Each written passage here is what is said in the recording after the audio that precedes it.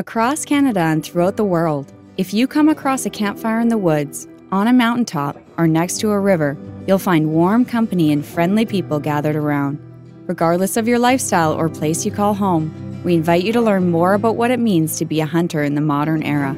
If you love the outdoors, care about where your food comes from, and are concerned for the future of wildlife and the environments that they need to survive, pull up a seat. We have a story to tell. Welcome to our campfire.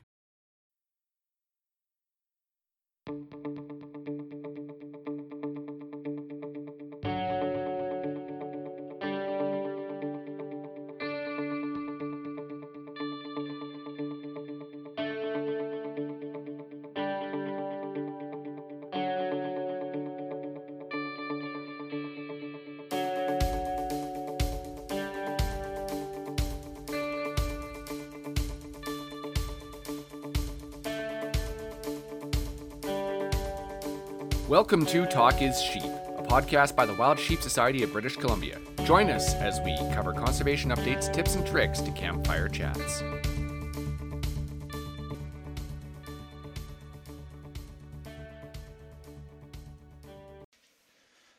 Good evening, Kevin. How's it going? It's going. Good to see you, Kyle. Awesome. Hey, man. Thanks for joining me on this. It's Friday night, our fun night for what's traditionally our Kamloops convention. We're doing our Wild Sheep Salute to Conservation. And, Barney's is a big part of the Wild Sheep Society BC, and we're super grateful for everything you do. So I was really pumped when you said you'd come on and you do something with us tonight. Thanks, man. No problem. I appreciate you having me for sure. All right. So we said we're going to have some bevies. It's a fun night after all. So what do you got going over there?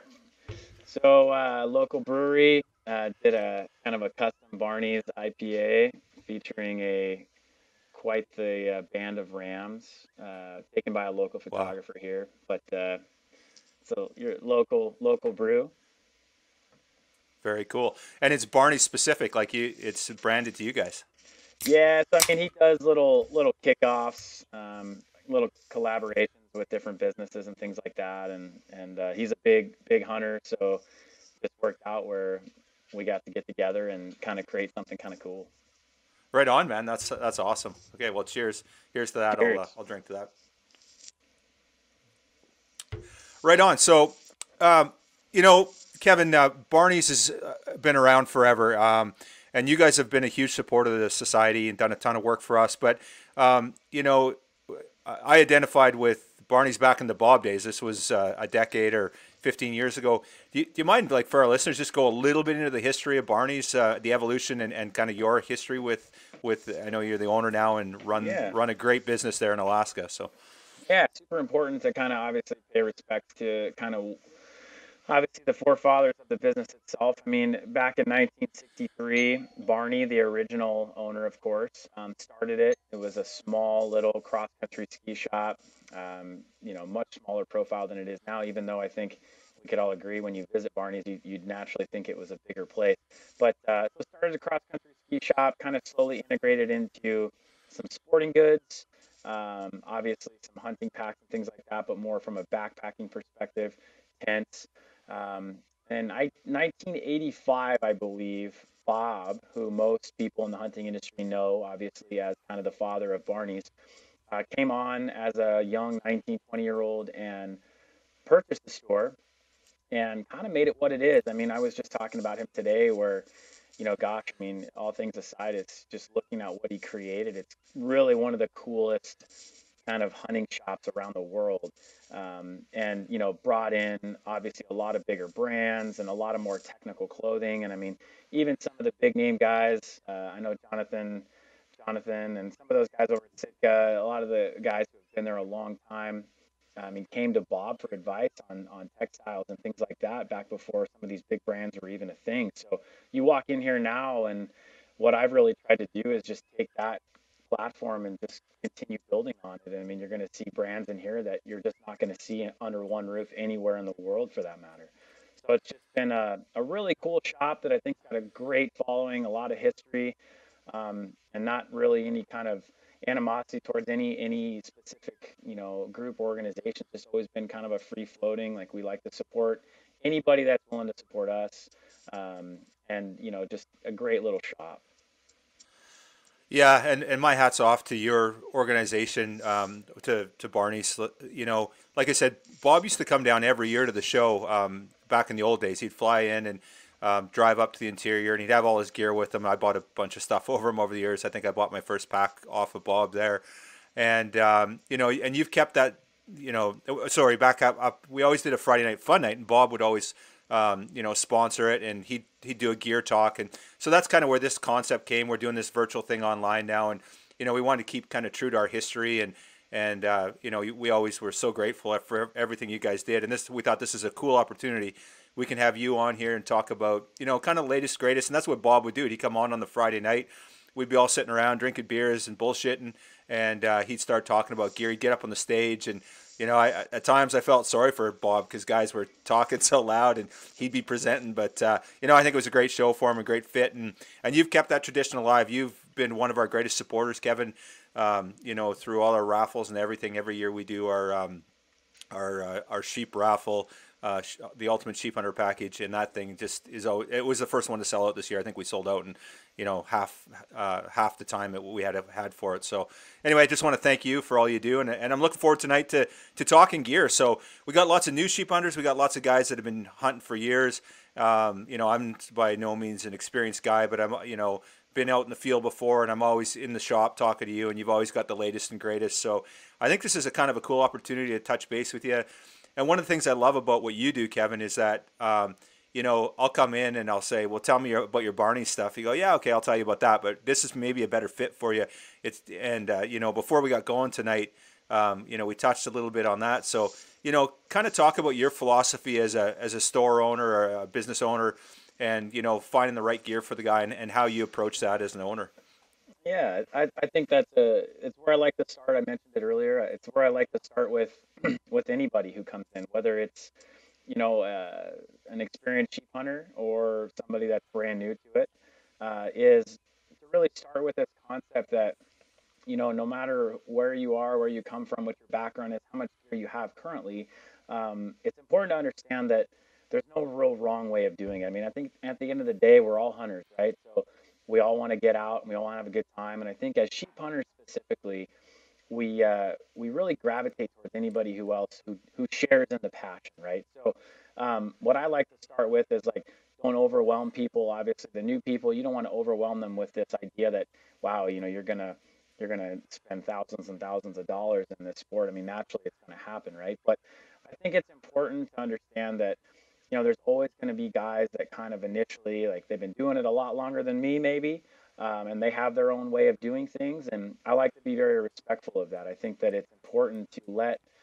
people kind of know that, look, there's more than one way to do this, and we don't have all the answers, but we have one of the best selections, I'd say, to help you kind of get to that point where, and I think you could understand this too. Every hunt you go on, if you're not learning something new, whether it's a trick, you know, that your buddy decided to pull out on you, or a piece of gear that he pulled out that you're like, hey, where'd you get that, right?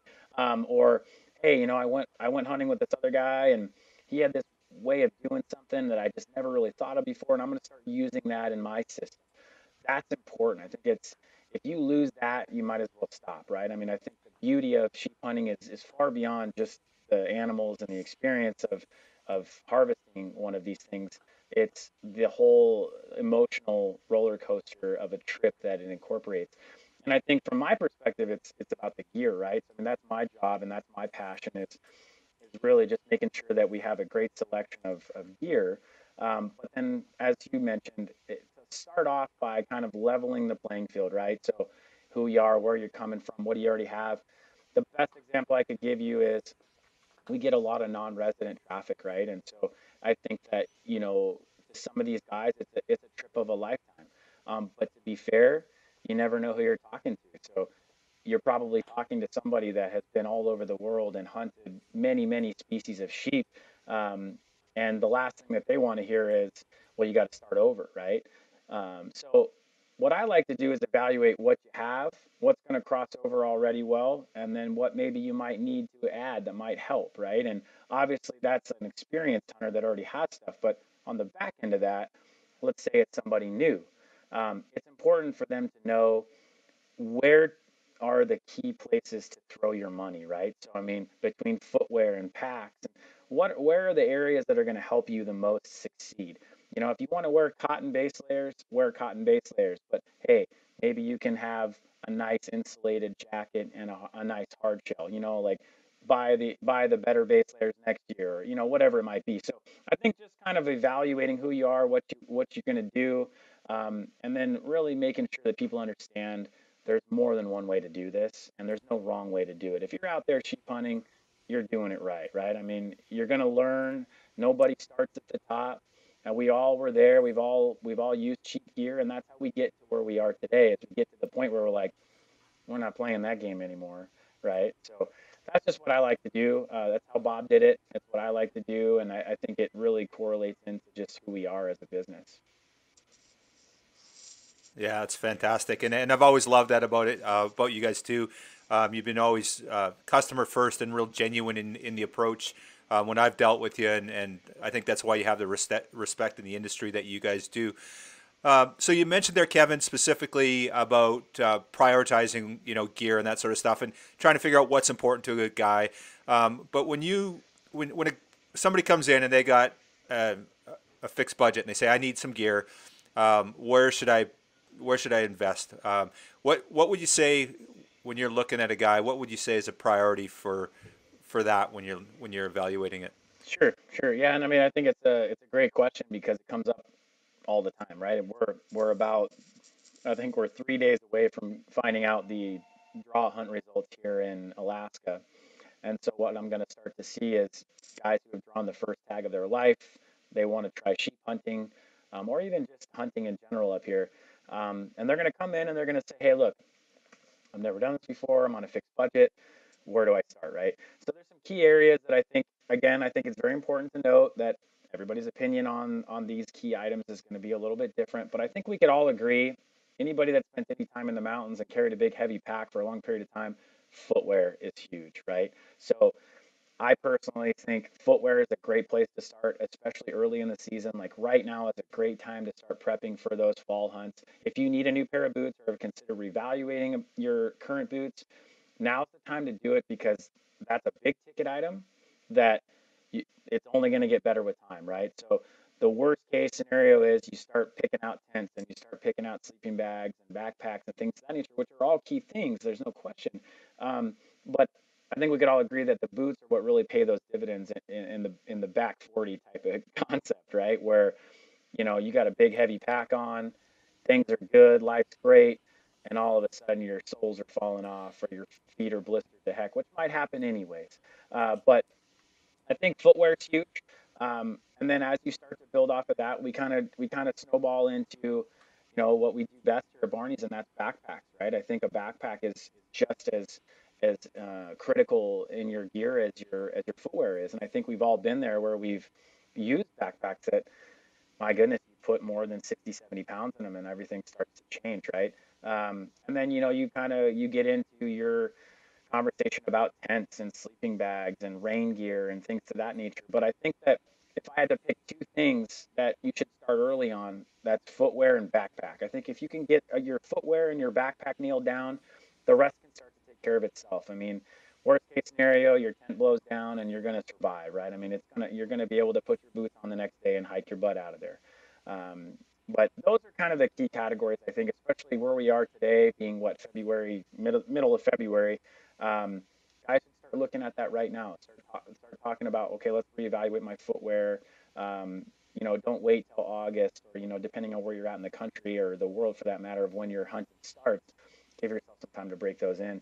And back to the heart of your question, it's a big ticket item. And I think that it takes the most time to find the right fit with footwear.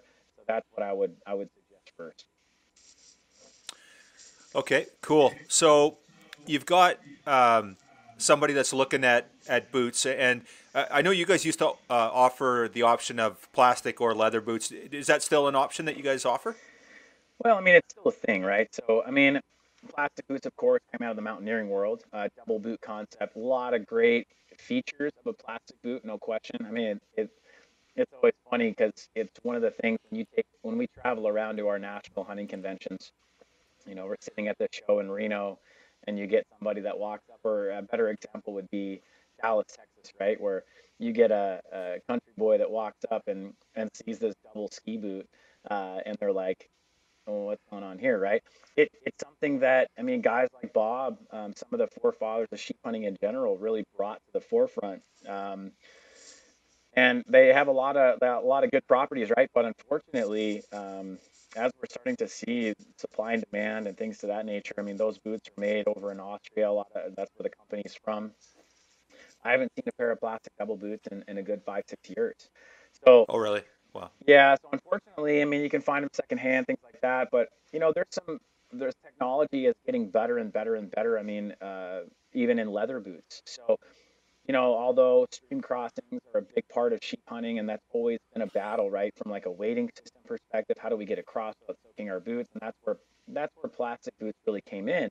Um, I think that leather boots are really, really the future of what's going to be out there in the market these days. And obviously, I just like our backpack selection here, I feel like our boot selection is bar none. I mean, in terms of we've kind of gone through and weeded out.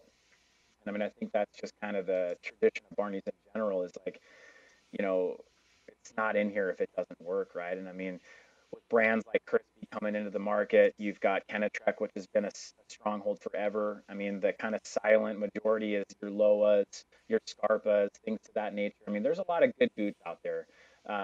But, unfortunately, plastic boots are kind of going by the wayside. Okay, cool. So yeah, so you mentioned a variety of boots you guys carry. I know you sold me a pair of Hanwikes a few years ago. They were a good boot. I recently switched to Loas. Really happy with those. Um, so you get a guy that comes in the store. It's pretty easy. Try some boots on, whatever. But a guy calls in from Dawson Creek, from BC somewhere, right? And Right. can't come in the store. Doesn't have a Cabela's or some big box store nearby. Doesn't have really any options. Where do they start? Like, obviously there's a conversation there, but what kind of advice do you give guys like that call you up and say, Kevin, send me a pair of boots? How do they figure out what's going to work for them?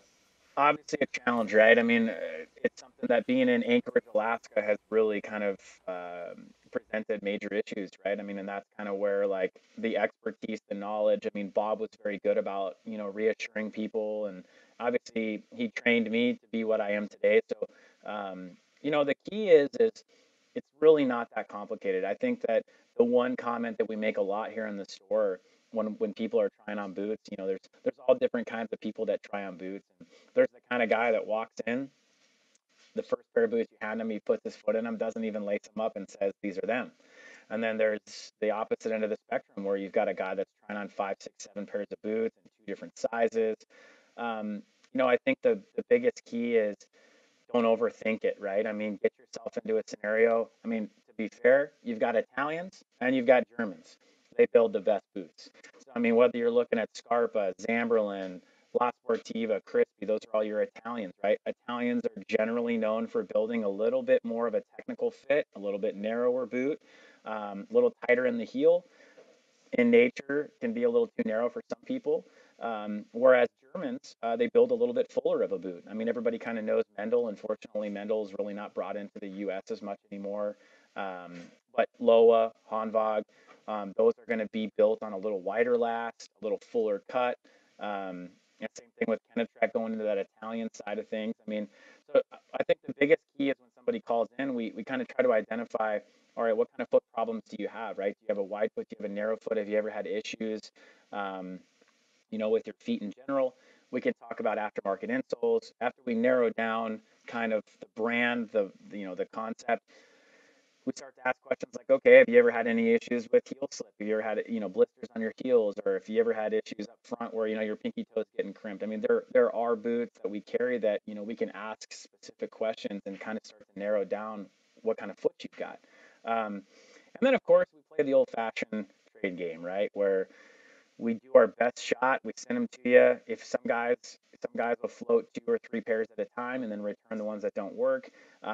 We're always willing to do that for people, especially our Canadian friends, obviously, who battle the exchange rates and just import duties and shipping and things to that nature, and just lack of options there in Canada. So that's always been a big draw for me, is just trying to find a way to get boots and get product to Canada. And I think they're a great example, because it's not like the U.S. here where somebody could, look online and order from somewhere else. I mean, they call us because, we have the selection and we have the expertise.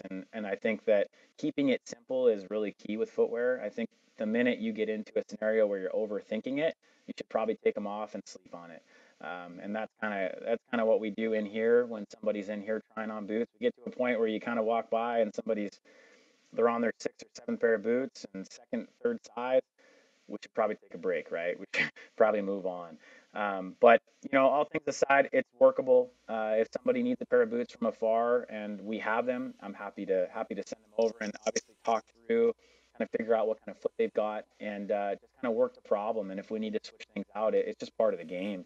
You're going to do it with a big box store anyways, right? So that's kind of why we try to accommodate as much as we can with footwear, especially. That's awesome, man. Very cool. Any big changes, or you said Crispy's come on the market now. Is there anything new in boots that have come out that were earth-shattering, anything groundbreaking that really stand out? Well, I'd say footwear is definitely evolving, just like technology in general, where you get to a point where there's all kinds of different brands out there. And I think that once you kind of get it narrowed down to some of those top key boots that we know are lasting on sheep hunts or these mountain hunts, I mean, that's half of the battle, right? Is just trying to weed out some of these boots that we know the soles are wearing out quick, or they're blowing out on big heavy loads, or maybe they're just not giving the support, or maybe they're using a lower level waterproofing. I think the key is figuring out what kind of foot you've got, right? So it's technology-wise, I mean, yes, Crispy, Kenetrek, Loa, Hanbok, I think everybody's staying pretty top-notch when it comes to ingredients. But I think that kind of goes back to my comment earlier about, we get this all the time where guys are just like, hey, my buddies are running these Hanboks, right? And they're doing super awesome. I'd like to try them. I got no problems with that, right? Like, awesome. Let's see how they fit your feet. But that's really the key to it, right? Is it's not a truck where your family drives a Ford your whole life, so you're going to drive a Ford. It's not really that conversation. It's more in depth than that. So I think that in this day and age, the top name brands are all doing what they need to do to stay on the top end of the technology. And I think it's really up to the end consumer to make sure they're doing their research and actually putting their feet in these boots to make sure that they work for them. I mean, I can't say it enough that taking a friend's recommendation on, well, my buddy's a guide and he's been running these boots, it's not always the best scenario for you.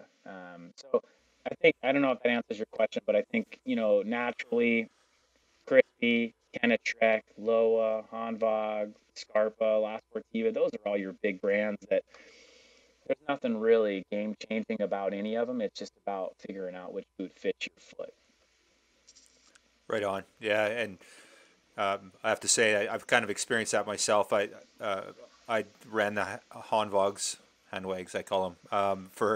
I've had two pairs of them, and they were great boots and fantastic. But I always ended up with some hot spots at some point in my sheep trip, and I don't know if it was you told me or somebody mentioned, if you have good boots, you probably shouldn't really be getting blisters.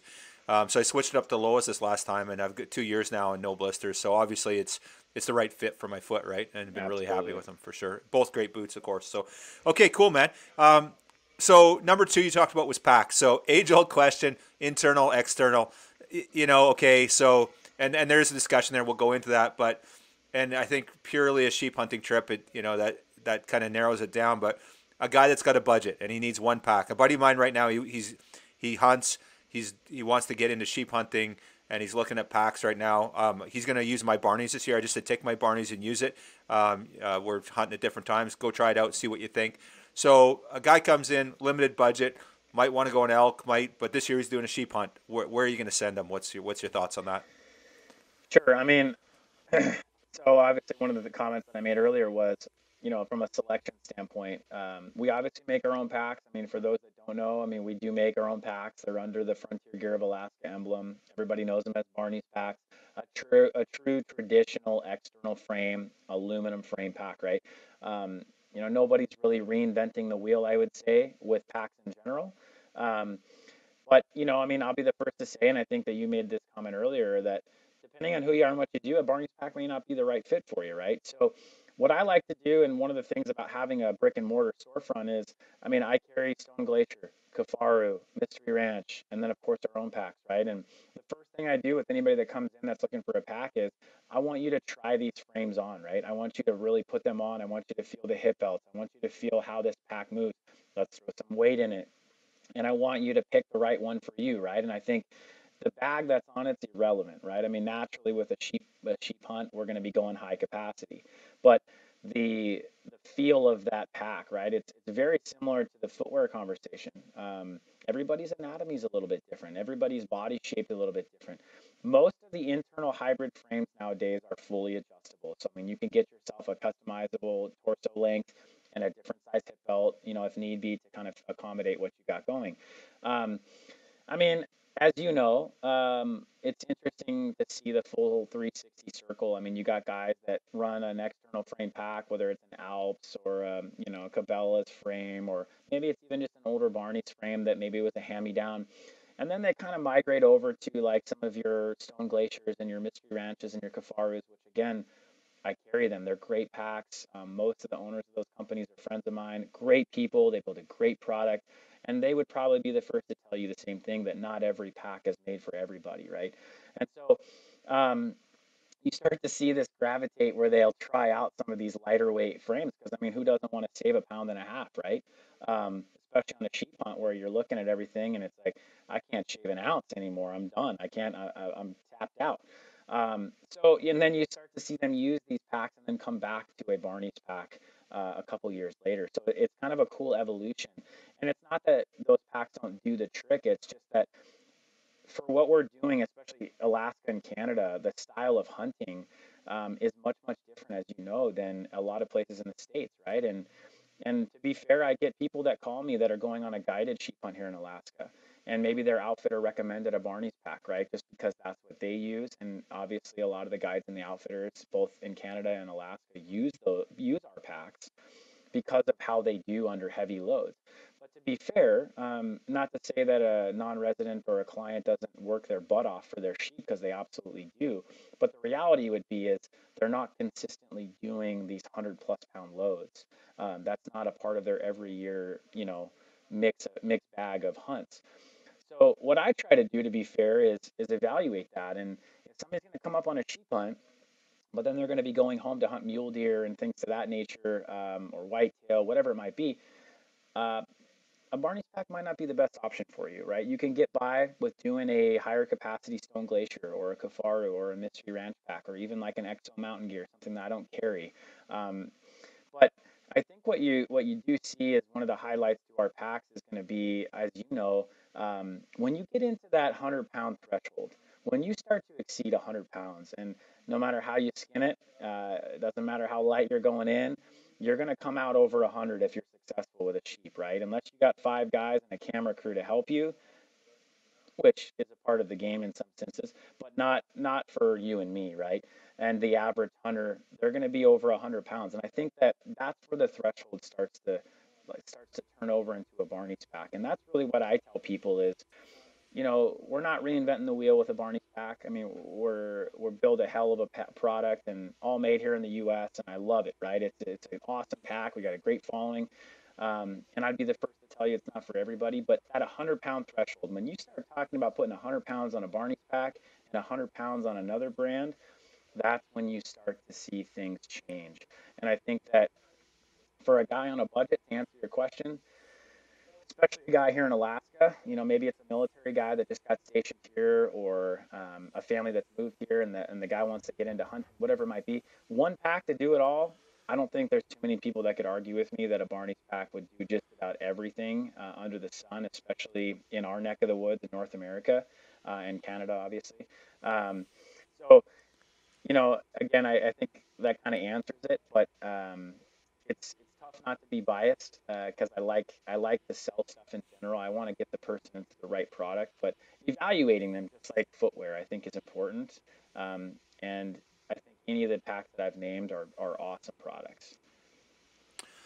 Yeah, right on. Appreciate that, and I have to vouch for that too. That for me, the Barneys excels um, when you kill something. When you're loaded up and you're hiking out, that's when you notice a difference. And I've used other brands, and the whole time out, your legs are hurting, and so are your freaking shoulders and your hips, and everything's hurting. And like honestly, with the Barneys, like you put it on, and your shoulders and your waist are not an issue. Your legs still hurt like hell, but it fits like you're light, and it's just a perfect fit in that regard. So I agree with you that that's where it excels for me anyway, in my experience. So cool, man.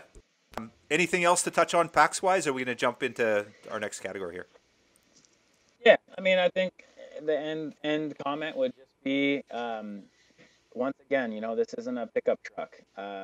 Don't be too biased on what your friends use or what your guide's using. Like really focus on what fits you. And I understand that ultimately, um, not everybody has the luxury of coming into Barney's and making note that there's not too many stores around the country that have this many brands under one roof.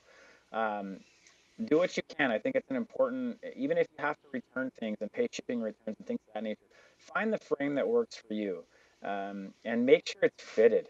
I think that's another key thing that I didn't touch on. But I mean, you could take a Barney's pack that's fit for you, for example, and all of a sudden you sell it to a buddy who is 5'6" and 120 pounds, and that pack's not going to be fitted to him. And I think that no matter what pack you pick, you need to make sure that you follow those guidelines. And most companies have product videos that will help you get that pack fitted correctly. Um, and if you can get that pack fitted, I think you're going to have a better go at just giving it a fair run in the sun. You start getting into like, oh well, I just bought one off the shelf and I'm going to go throw 100 pounds in it. Even a Barney's pack might hurt you, right? I mean, it's got to be fitted, and I think that that's an important part of the puzzle. And most of these pack companies would agree with me there that we want to make sure those packs are fitted correctly. Mm-hmm. But that's about it. Okay, cool. Right on. Let's jump into the clothing stuff. Base, mid, outer, rain gear. And I know you guys have a variety of products there, but Sure. anything we need to touch on and guys should be thinking about. And I think one of the keys there, maybe you can touch on, is kind of the system, right? Where it's not, you're not looking at anything exclusively or independently. It's all part of a greater system, and how you kind of set guys up for that. Sure. And I mean, I think to keep it easy, right? Keep it condensed. Obviously, depending on if you can do merino wool, I highly suggest you do merino wool base layers. So if you think of this whole system as 4 layers, right? I like to talk to people about 4 layers. Like in your head, 4 layers. The first layer is going to be your base layer, right? And that's kind of where most of the industry has gone to merino wool or some sort of blend. If you can't do wool, go to your poly, your Capeline, Polypro type stuff. Not a problem. It's just going to smell a little bit more after a couple days. Um, so, I don't spend a ton of time talking about base layers because I think that most companies do a pretty good job. And however you want to buy your base layers, you buy your base layers. The mid layer is another area I don't talk a ton about just because everybody's different. But your mid layer is kind of what I would call your high output layer. So that's going to be your mainstay hunting pant and hunting top. Um, Naturally, a 4-way stretch nylon quick drying product of some sort. I mean, I could name a million brands that make all the same concept. I mean, the Kuiu attack pant, the Sitka Timberline pant, Stone Glacier de Havilland pant. I mean, First Light makes their pant as well. I mean, there's all kinds of good pants out there that dry quick, breathe, stretch, mobile, right? You're going to be wearing, especially on a sheep hunt, not many of us take 2 pairs of pants, right? So, I mean, you're going to be wearing this 1 pair of pants the entire time. So they got to dry quick, they got to breathe, they got to stretch, they got to be durable. Um, Same thing with the top, some grid fleece type pattern of some sort that's going to wick moisture, dry out fast. I would say the 2 main layers that I like to spend a lot of time and focus on in terms of like back to our budget conversation is an insulation layer and a rain shell, right? So I think that the insulation layer of all 4 layers gets overlooked the most. And I think it only takes about one sheep hunt for you to be laying on the side of the mountain, freezing your butt off before you evaluate your insulation. And so naturally, you see companies nowadays focusing on weight, right? Which I do think that it's great to be weight conscious, and I think that we see it a lot where people are like, well, this company makes their insulated jacket that weighs 16 ounces, and your guys' offerings are all going to be 24 and up, right? I think it's important to know as a sheep hunter in general, whether you're talking clothes, backpack, boots, doesn't really matter. You got to know when to draw the line on weight, right? So I think an experienced hunter will obviously be a little heavier, right? So it's kind of like that full circle we talked about with packs. Um, Naturally, we all kind of start out heavy, then we get really light, and then we're back to almost heavy again, right? Just because we're not willing to compromise. And so the insulation layer, I mean, obviously we make our own, the Brooks Rangers and the Super Cub jackets. Bob brought those, designed those jackets a long time ago. I've put a little spin on them here in the last couple of years, nothing too crazy. But I think it's important to spend some time thinking about down versus synthetic. I mean, obviously down is going to be more compressible, a little sketchy if it gets wet, but of course some of the technology in today's world with hydrophobic down and things of that nature has really brought a good mix. Um, from my experience, I think Stone Glacier is doing about the best job with hydrophobic down. I don't really think that they skimp too much on the amount of fill that's in those jackets. So again, when you're laying on the side of the hill and your buddy's got a lightweight insulated jacket and you've got a little bit heavier, puffier synthetic jacket and you're warm and he's not, right? I mean, what would you be willing? It's the old fashioned. What would you be willing to pay at that point in time?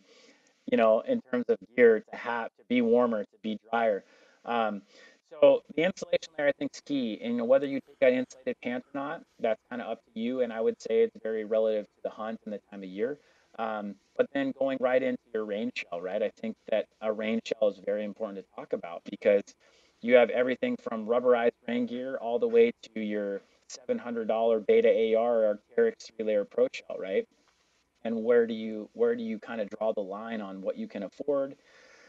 I mean, up here in Alaska, honestly, if you're not going to wear rubber, you should be in a 3-layer hard shell, right? Something that is expensive and durable and packable, but yet, going to keep the rain off you. So, I mean, from an evolutionary standpoint, I think a lot of people don't like Gore-Tex, right? I think Gore-Tex has a bad rap, but I spend a lot of time trying to curb that just because, when I first bought Gore-Tex, I didn't know that there was like 5 different types of Gore-Tex. And it just took some experience laying on the mountain, having this lightweight, ultralight shell that cost me $200, thinking that, hey, I've got Gore-Tex, it's got to be the best, right? Well, then you come to find out, well, what's the difference between a $250 rain shell and a $600 rain shell? Well, that could be the difference between shooting that 40-inch ram and not, right? So I think that you really want to pay attention to what you invest in that insulation gear and that hard shell, because I think that, as I made this statement earlier, a guy could wear cotton base layers and Carhartt pants, but if you've got a quality insulated jacket and quality rain gear, I think mixed in with a good pair of boots and a pack, you're going to be in really good shape, right?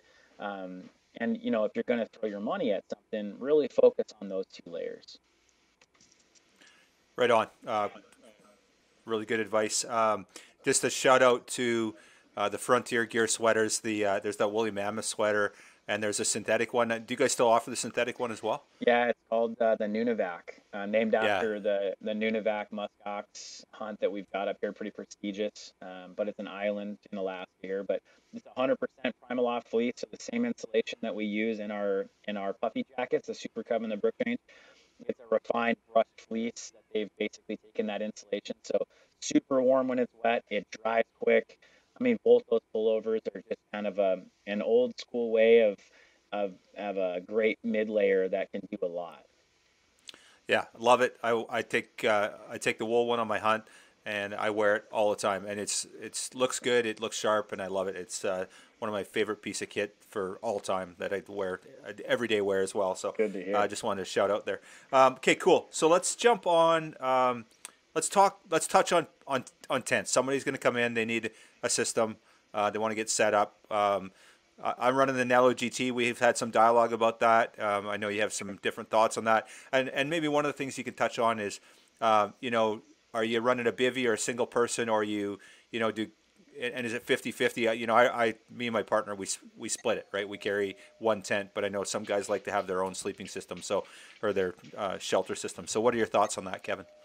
Yeah, absolutely. And I think it all comes down, there's not a right or wrong answer there. I think the key would be is, I mean, it's tough for me to speak to broad spectrum US, right? But I think that speaking your language in Canada, Alaska, we have similar hunting environments. Up here and where you're at, uh, I would highly suggest a four season tent, right? And I think that sometimes people incorporate a four season into like, well, I'm not doing any winter camping, right? It's not really about that. I think it's when you start to get above tree line, and you start to get into a scenario where you don't have trees and landscape to kind of break some of that wind, especially in places up here like Kodiak, the Alaska Peninsula. I mean, when you get into sheep country, coming off of some of these glaciers, I mean, you can have winds exceeding 60, 70 miles an hour. And even in August, where it's 75 degrees in the day, it can snow at night, right? So I think a four season tent is generally speaking like a very safe play. Obviously, we sell Hillebergs primarily. We do sell the New Stone Glacier tent as well that has proven to be a great option.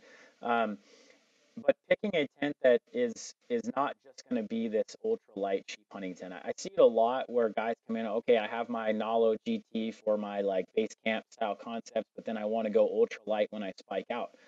And I understand that concept, and it very well may work for a lot of people. But I think that from a budget perspective, that's very tough for someone to buy more than one tent. But then the more important aspect would just be understanding how fast the conditions can change. I mean, we had a year up here in Alaska where in the Brooks Range, it was 75 and sunny one day, and then August 11th rolled around, the day after opening day for sheep, and they got a foot and a half, 2 feet of snow in the Brooks Range.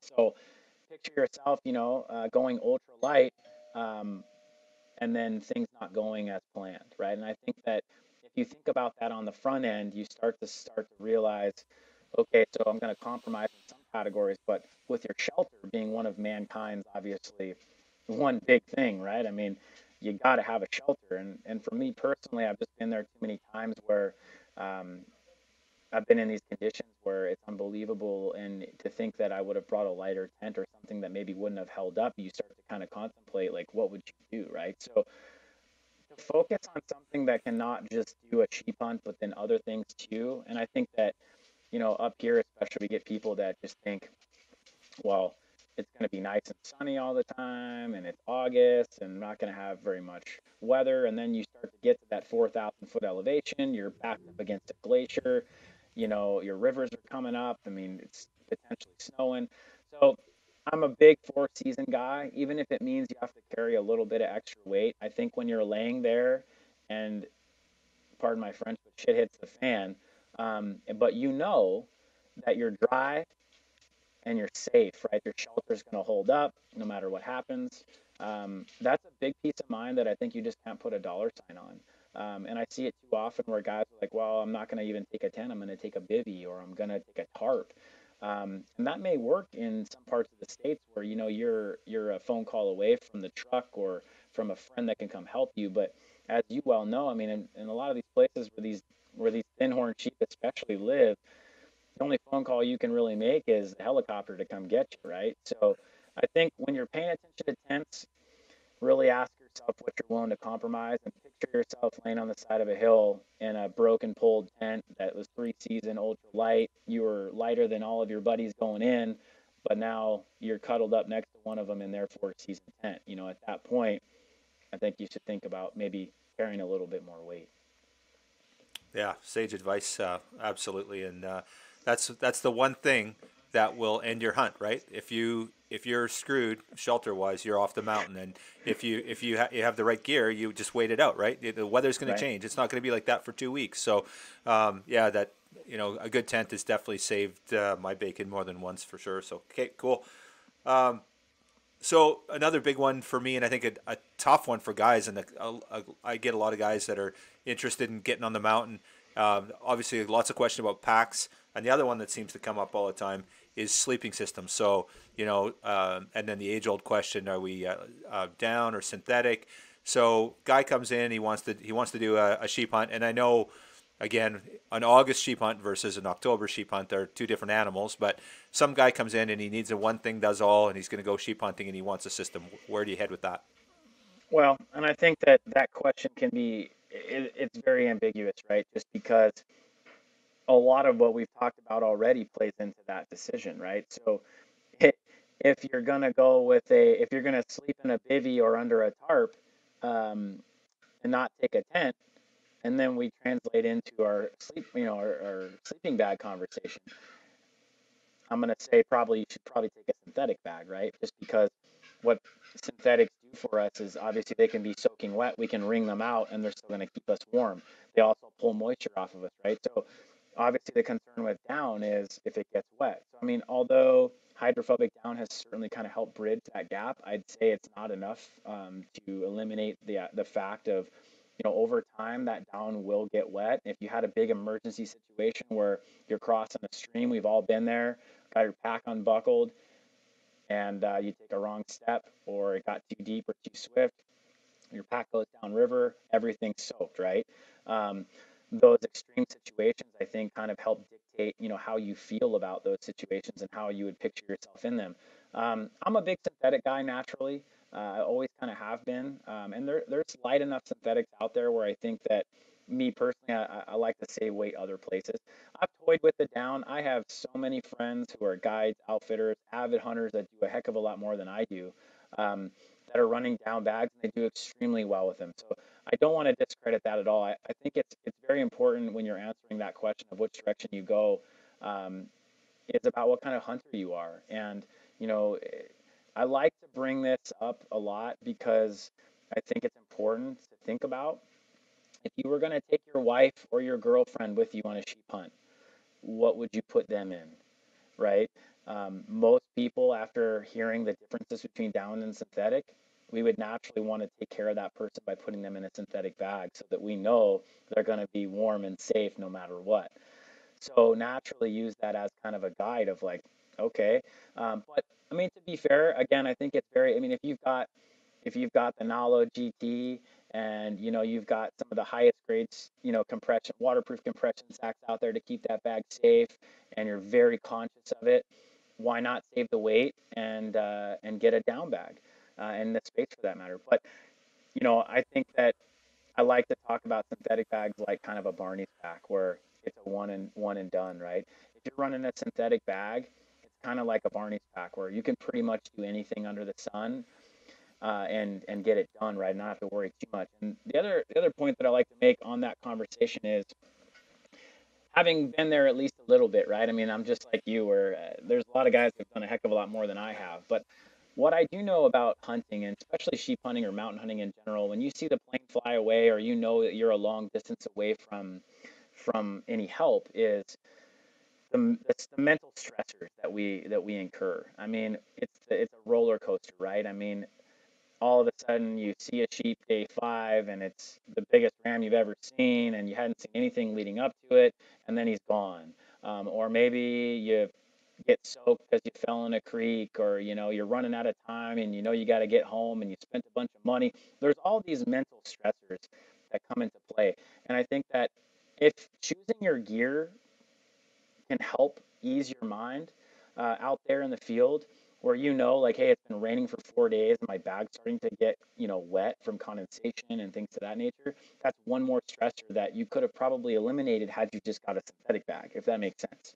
So I just like to kind of eliminate, when I'm picking gear, I like to pick gear for me personally. And again, I think you made a great point. Depends on the time of year too. And you could even take a look at the weather. If you have the luxury of having a couple bags hanging in your gear room, and it's just been a phenomenally dry year, hey man, save a half a pound or a pound and take your down bag. Um, but I think that at the end of the day, if you can eliminate some stress on the situation and take a synthetic bag and justify maybe shaving weight other places, that's what I feel the best as a retail sales associate first, right? Selling a synthetic bag, because I know that no matter that person's experience, it's a great start, if not a great bag for them in general, longevity wise. Right on. Can you touch on um, anything with the sleeping pads? I guess there's not much there. You pick your R value, and you just obviously getting a pad of some sort, probably Yep. inflatable more than likely, and off you go. Some great options, but yeah, I would say, the technology in sleeping bags is through the roof. I mean, whether you're Right. looking at Thermarest, XPAD, I mean, there's a million of them, Climates out there, obviously. You've got Sea to Summit making pads now. They're all are valued and light and compressible and expensive. Um, but, at the end of the day, yeah, I think that's a pretty self-explanatory one. Not much really new in that category. Okay. Cool. So obviously there's a ton more stuff we can go into, cooking solutions, survival gear, but we've got limited time here. So let's just talk kind of on a more holistic or big scale thing. In terms of your pack, like what one thing when you plan your trip and you're heading out, do you make sure you don't go without? And it's just a personal thing that you're just not going to be out there with, other than the obvious. Anything that stand out? Well, if bourbon and Snickers bars are not obvious, um, you know, um, I say this quite often. I don't do too many podcasts, but I've done one other one, and I was asked the same question, and I get asked this question a lot. And I know it might sound kind of silly, but I think if you really break it down, I can tell you a handful of scenarios that I've been in where a lightweight tarp comes in handy, and quite honestly can save you a tremendous amount of time, energy. I mean, whether it's building a little shelter lean-to to get out of the rain to glass, an overnight shelter, a shelter. I mean, I've used my lightweight. Hilleberg I think does one of the best jobs in the tarp category. I know Kafaru does too. But even just, hey, a lot of times we shoot these rams last light, right? And all of a sudden it starts raining and blowing and nasty. I mean, I've put tarps over the animal and field dress them in the pouring rain, right, just to stay warm and dry. I've used them, obviously as a lightweight. Hey, I'm going to take off for the day and I'm going to go explore up here. Worst case scenario, I've got my lightweight tarp in my sleeping bag and my pad, and I can make shelter if I need to. There's just so many endless uses for a lightweight tarp that, I mean, at sub a pound on some of these tarps, I'd say it's probably one of the when I'm laying everything out and I'm going, okay, I'm a little heavy, or hey, I'm only going for 6 7 days this time, not 10. What can I shed? Um, I'm not shedding food, that's for sure. I'm not shedding bourbon. um, but the tarp always comes down to the chopping block, and time in and time out, I always throw it in because it's just one of those things that I think if you've got an ultralight tarp and a couple extra stakes with you, you can really extend what you can do as a human being. I mean, because obviously we don't belong up there, right? I mean, we're in their world, and the weather changes fast, and naturally, like if you left your camp behind and you've got to drop down 3 4 thousand feet and across the drainage, and you've only got so much time on your hands, and you know where this ram is laying, why not just post up, right? Why not just set that tarp up real quick, get your sleeping bag out, catch a couple Z's, wake up and go get them. But if you've got to drop back down or carry your camp around everywhere, I just think a tarp is no question never not in my pack. Yeah, right on. I'm with you. Bob convinced me I needed a sill dome back in the day, so that thing goes with me on. I'd say probably 60% of my trips. Every once in a while, I leave it behind. Same thing. It's always I'm thinking I don't need it, but it saved me. I've spent the night on the mountain under the sill dome, and it was one of the coldest nights I've ever had, but Yeah, it kept us alive, right? And right. it's certainly not going to be warm, but it was functional. So. A luxury item. Do you carry a luxury item, or is there anything like guys are like, what can I take? I actually carry a really super lightweight chair. I think Helionox or something.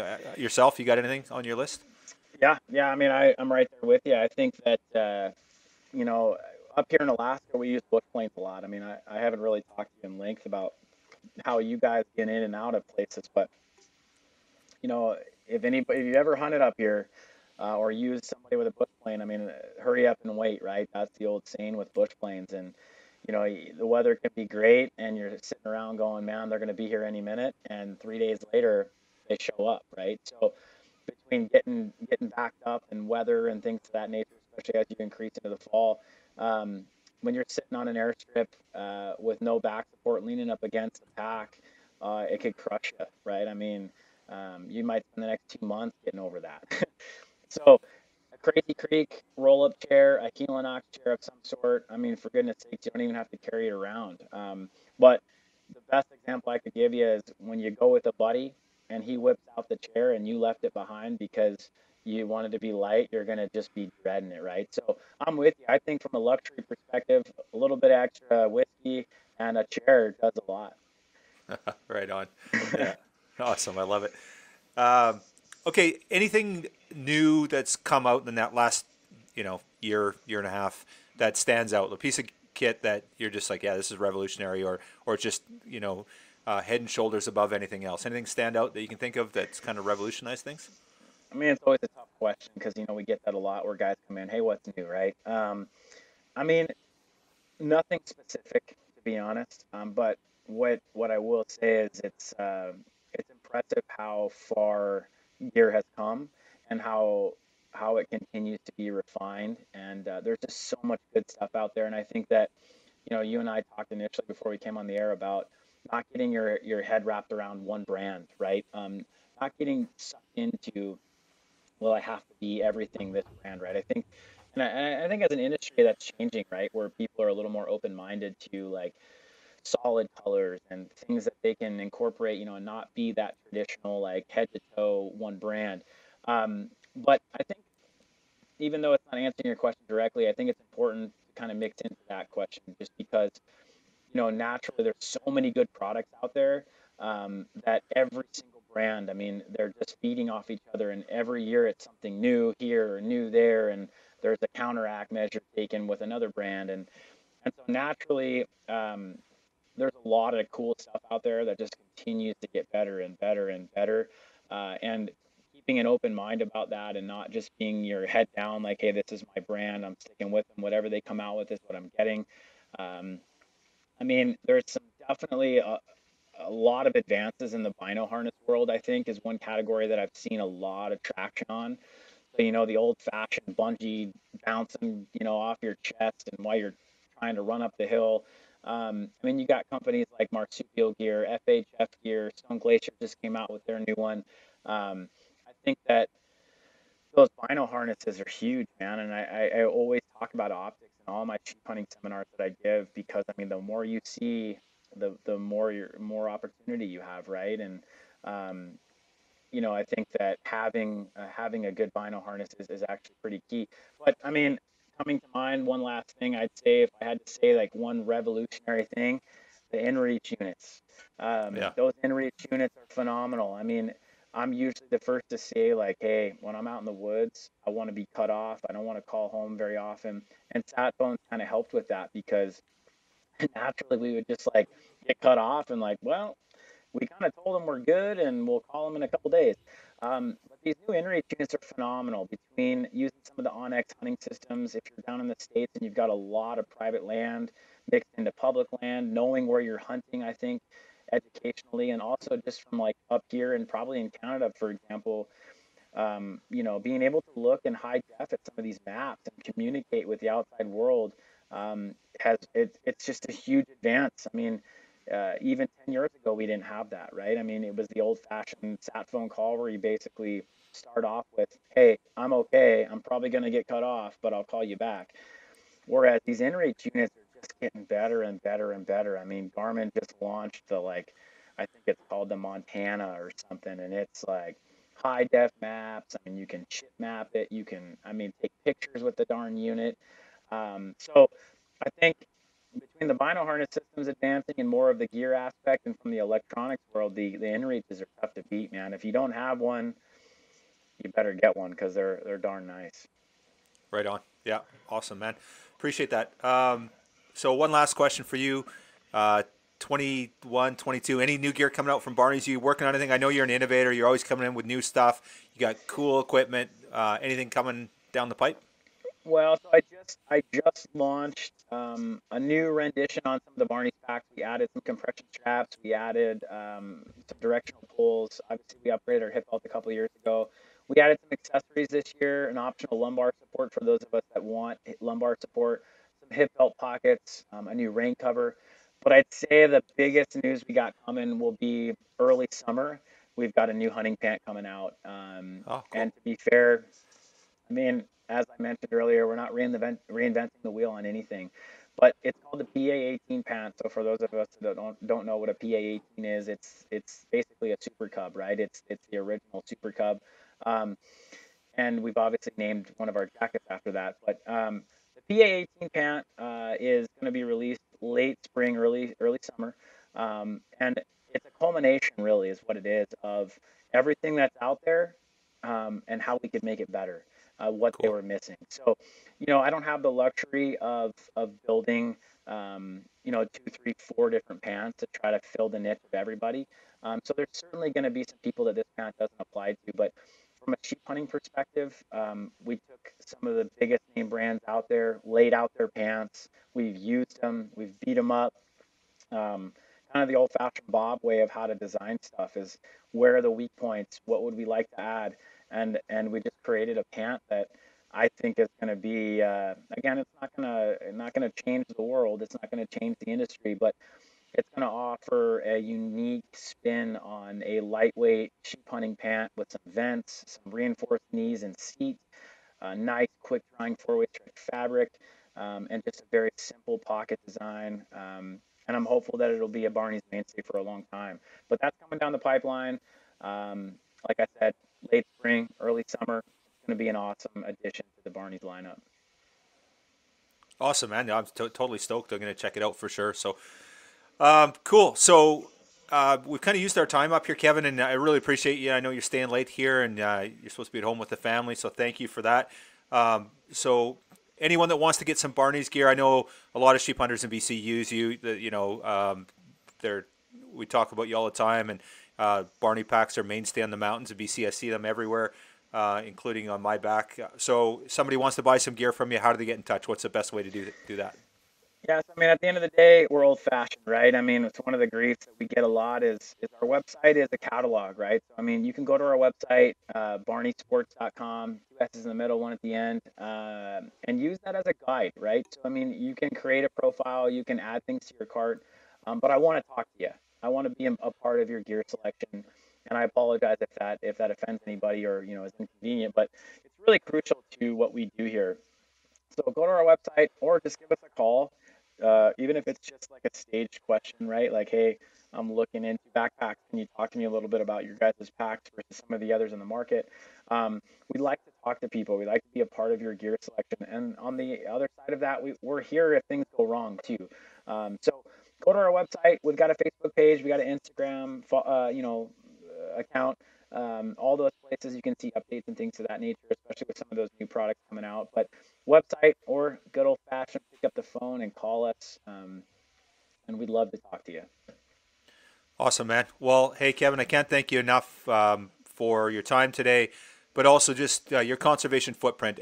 You and I have had many conversation on cold winter nights or cold winter days in Alaska, talking about sheep hunting, about ethics and conservation, and I know that you're a diehard sheep hunter and you're just as passionate as anyone I know about it.